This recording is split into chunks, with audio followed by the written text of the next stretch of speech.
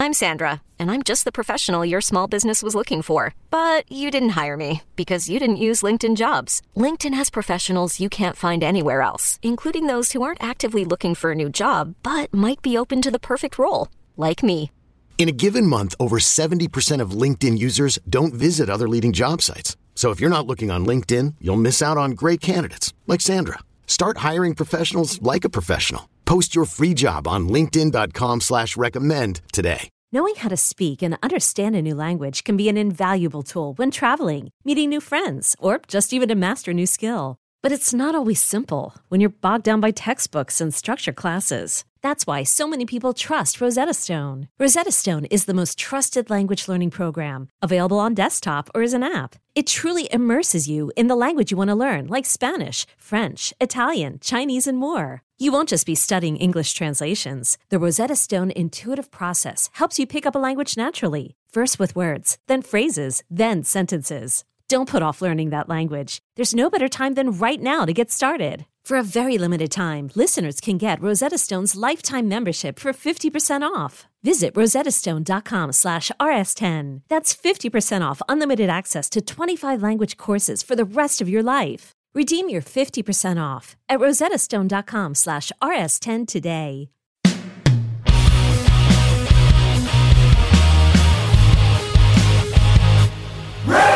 Hello, kids. This is Risk, the show where people tell true stories they never thought they'd dare to share. I'm Kevin Allison, and every Thursday we release these special episodes that we're calling Classic Risk Singles. Each of these episodes features just one story from our earlier years. If you're new to Risk, you should know that the podcast can be very uncensored. This week, a story by Al Letson that he first shared on the podcast in July of 2014. Here's Al with the story we call Welcome, Brother. Hey, hey, hey. I escaped from Florida, too. Where are my Florida peoples in the house? Thank you, sir. Good to see you. Glad you got away. So my name is Al Letson. I do a lot of different things, but I wasn't always called Al Letson. When I was a kid, everybody called me Alfie. Let me tell you, it was torture because that was not too long after the Michael Caine movie came out, and everybody would sing, "What's it all about, Alfie?" You know this song. Please don't ever sing it again. Anyway, so as a kid, I was an only child. I was pretty lonely. I like to think of myself as the original Calvin and Hobbes. I had this crazy imagination. And for the most part, I entertained myself. But in my little 6-year-old heart, I had a deep, deep longing desire. I wanted a sibling so bad. It was all I talked about, all I dreamed about. I needed to have somebody that could play with me, someone that we could have fun with. And at 6 years old, I really didn't know much about how that worked. I just knew that I had to talk to my parents to make it happen. And I'm really comfortable with saying, I was one of the cutest kids ever. But I was also one of the most irritating little fucks ever. And I could talk so much and so long. So I just talked, and begged my mom and dad, please, until one day they decided that they were going to give in, and they said, hey, we're going to adopt. And at 6 years old, this sounds really fucking cool. Because suddenly, I get a kid that I can instantly go out and play with. I don't have to do the diapers and the baby stuff. I can get a kid my age. We could just have fun. This would be great. Excellent. So I don't know how adoptions work these days, but back then, and this is in the early 80s, you would go to a place, you'd meet a couple kids. If you liked one, then they'd come home for a day or two. Then they go back, and then they come back for a week or two, and then they go back and forth until finally they stayed for 6 months. And then after that 6-month period, then, both parties would decide if you wanted to stay together. So we went to this place, and I met a couple kids, and they were younger than me or about my age. And I don't know, we just didn't hit it off. They were kind of boring. They were really square.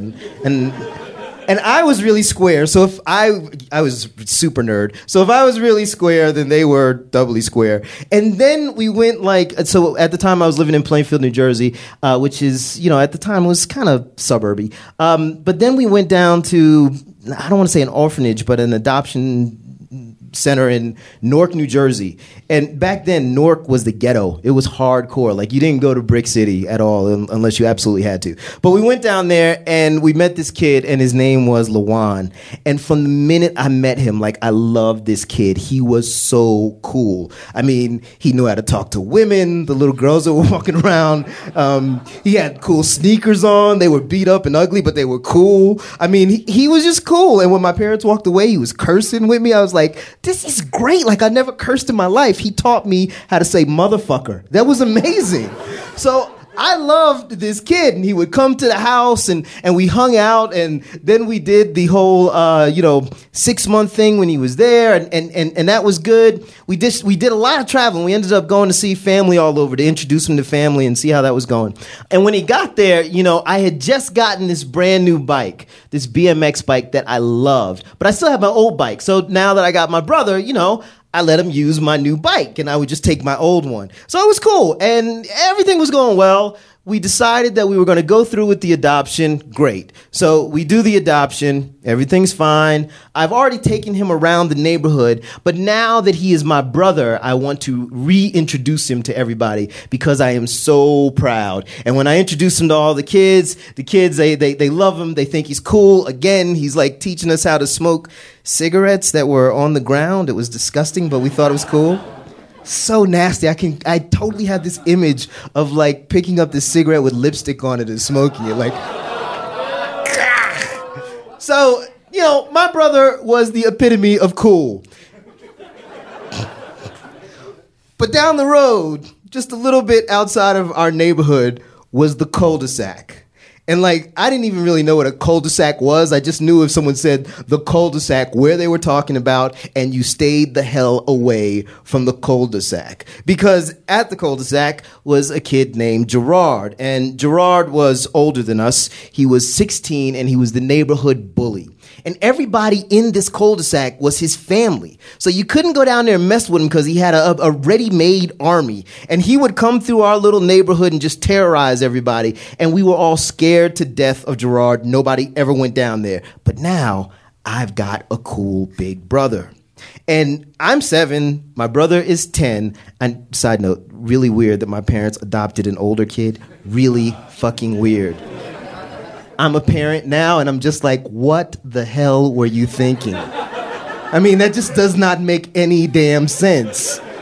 But whatever. Back to the story. Now, I got an older brother, Lawan is 10. And we're going down to the cul-de-sac, damn it, because I'm going to show him off. So we get down there, and all of Gerard's cousins were out there, and Gerard was there. And I introduced my brother, and Gerard and my brother just stared at each other like two pit bulls. They just circled and really didn't say anything. And then Gerard started picking on me like he normally does. He would talk about my shoes and talk about my bike. Now, my old bike was light blue, and he just loved to talk about how light blue and corny it was. Anyway, so my brother did not like this kid picking on me, and my brother gets into his face.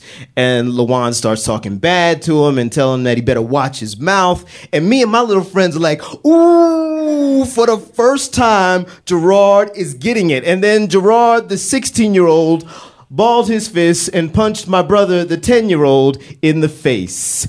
And my brother falls on the ground like a sack of potatoes. And everybody just can't believe what just happened. And Gerard moves in. Now, his family comes and grabs him to restrain him. And my brother, who is 10 years old, gets up and he is ready to fight. Like, he is not scared. He is not crying. He doesn't care. He is determined. He is going to whip Gerard's ass. But not going to happen. His family separates us, put us on our bike, and we start to ride away. And my brother looks at Gerard and he says, I'm going to come back. I'm going to get you. So we rode away, and as we're riding off, I'm like, damn, he is a badass. He just got punched in the face, and he's talking about he's coming back. So my brother told me, do not say anything to my mother. I was like, cool, whatever. That night, we're in our room, in our brand new bunk beds, and I'm telling my brother, like, yo, Gerard's a jerk. Don't worry about it. I'm trying to comfort him and everything. And my brother is so mad. Like, he hasn't talked the whole time since we've been home. And he gets down off of the top bunk, and he comes over to me, and he grabs me, and he says, the only reason why I stayed here is because I wanted your bike. And then he proceeds to beat my ass.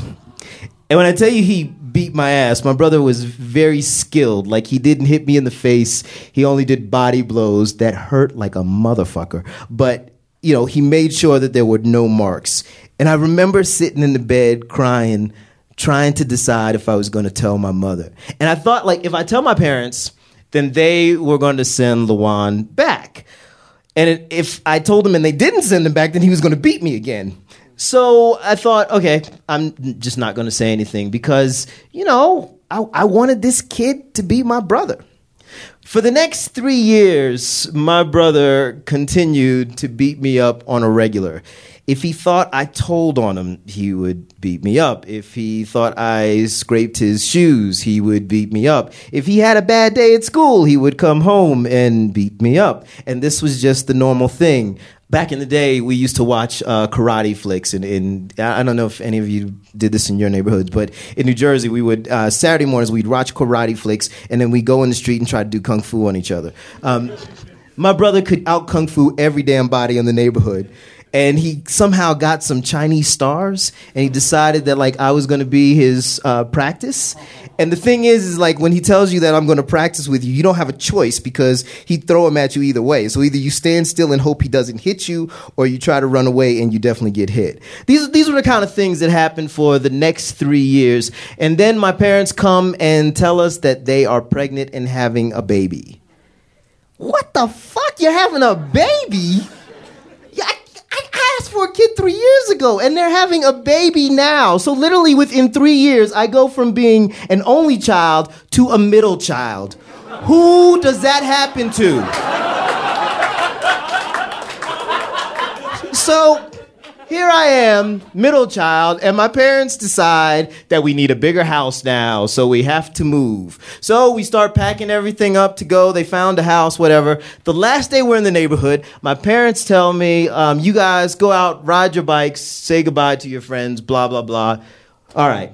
So we get out the house, and we're going to the bike, and my brother grabs me, and he says, look, I want you to ride down to the cul-de-sac and start a fight with Gerard. Hell no, I'm not going down there to fight Gerard. If you don't fight Gerard, I'm going to fight you. Now, at this point, I'm 10 years old, and I've begun to learn the game of how to stay away from the pit bull that is my brother and how to keep him happy. And I realized if I didn't go down there to start the fight with Gerard, then my brother was going to beat me up. And it was a calculated risk. Gerard might kill me, but my brother would torture me for the rest of my life, and I'd rather have a quick death. So I figured, fine, I would just do it. So I got on my bike and rode to the cul-de-sac by myself, and that was the longest ride. And when I got down there, Gerard is out. He's older now. He's 19. He's still got his cousins. They're all hanging. I'm a little 10-year-old kid. I put my bike down, and I go over, and I just start talking mess to Gerard. I specifically remember that I said to Gerard, like, your mother wears combat boots. I think that was a thing back then, but I don't know why. So, you know, I'm talking all of this smack, and Gerard is just getting more angry, you know? And I could see him begin to move in. Now, what I didn't know at the time is that my brother had left the house and gone the opposite direction and gone from behind the block. And behind the block, there was a park. Now, in that park, it went right up into the back of the cul-de-sac. My brother rode into the park, parked his bike, climbed up a hill, waited behind a house, and he could see everything that was going on. He was just hidden. And so as Gerard moved in and got really close to me, my brother ran from behind one of the houses. Gerard's moving in on me. My brother taps his shoulder. And when Gerard turns around, my brother turns to him with a brick in his hand and bashes him in the head. Gerard falls on the ground, blood gushing out. My brother begins to kick him really hard, looks down on him and says, I told you don't mess with the Letson boys. I swear to God, I'm not lying.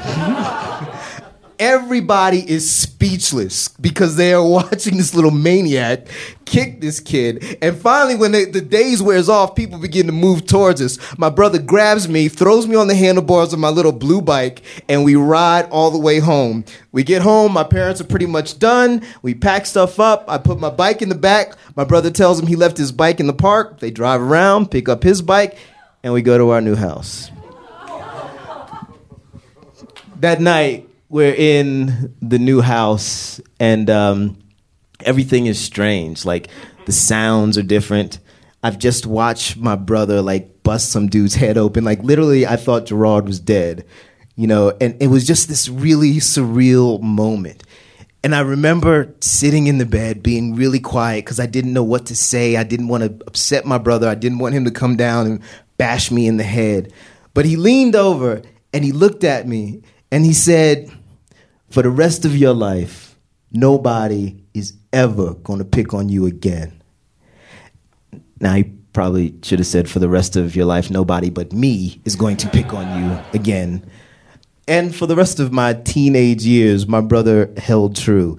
Whenever there was a problem, my pit bull would come out and attack and take care of me. He'd also beat my ass later on, but he always took care of me. And I realized that, I had adopted a pit bull, but that pit bull was always my brother. Thank you.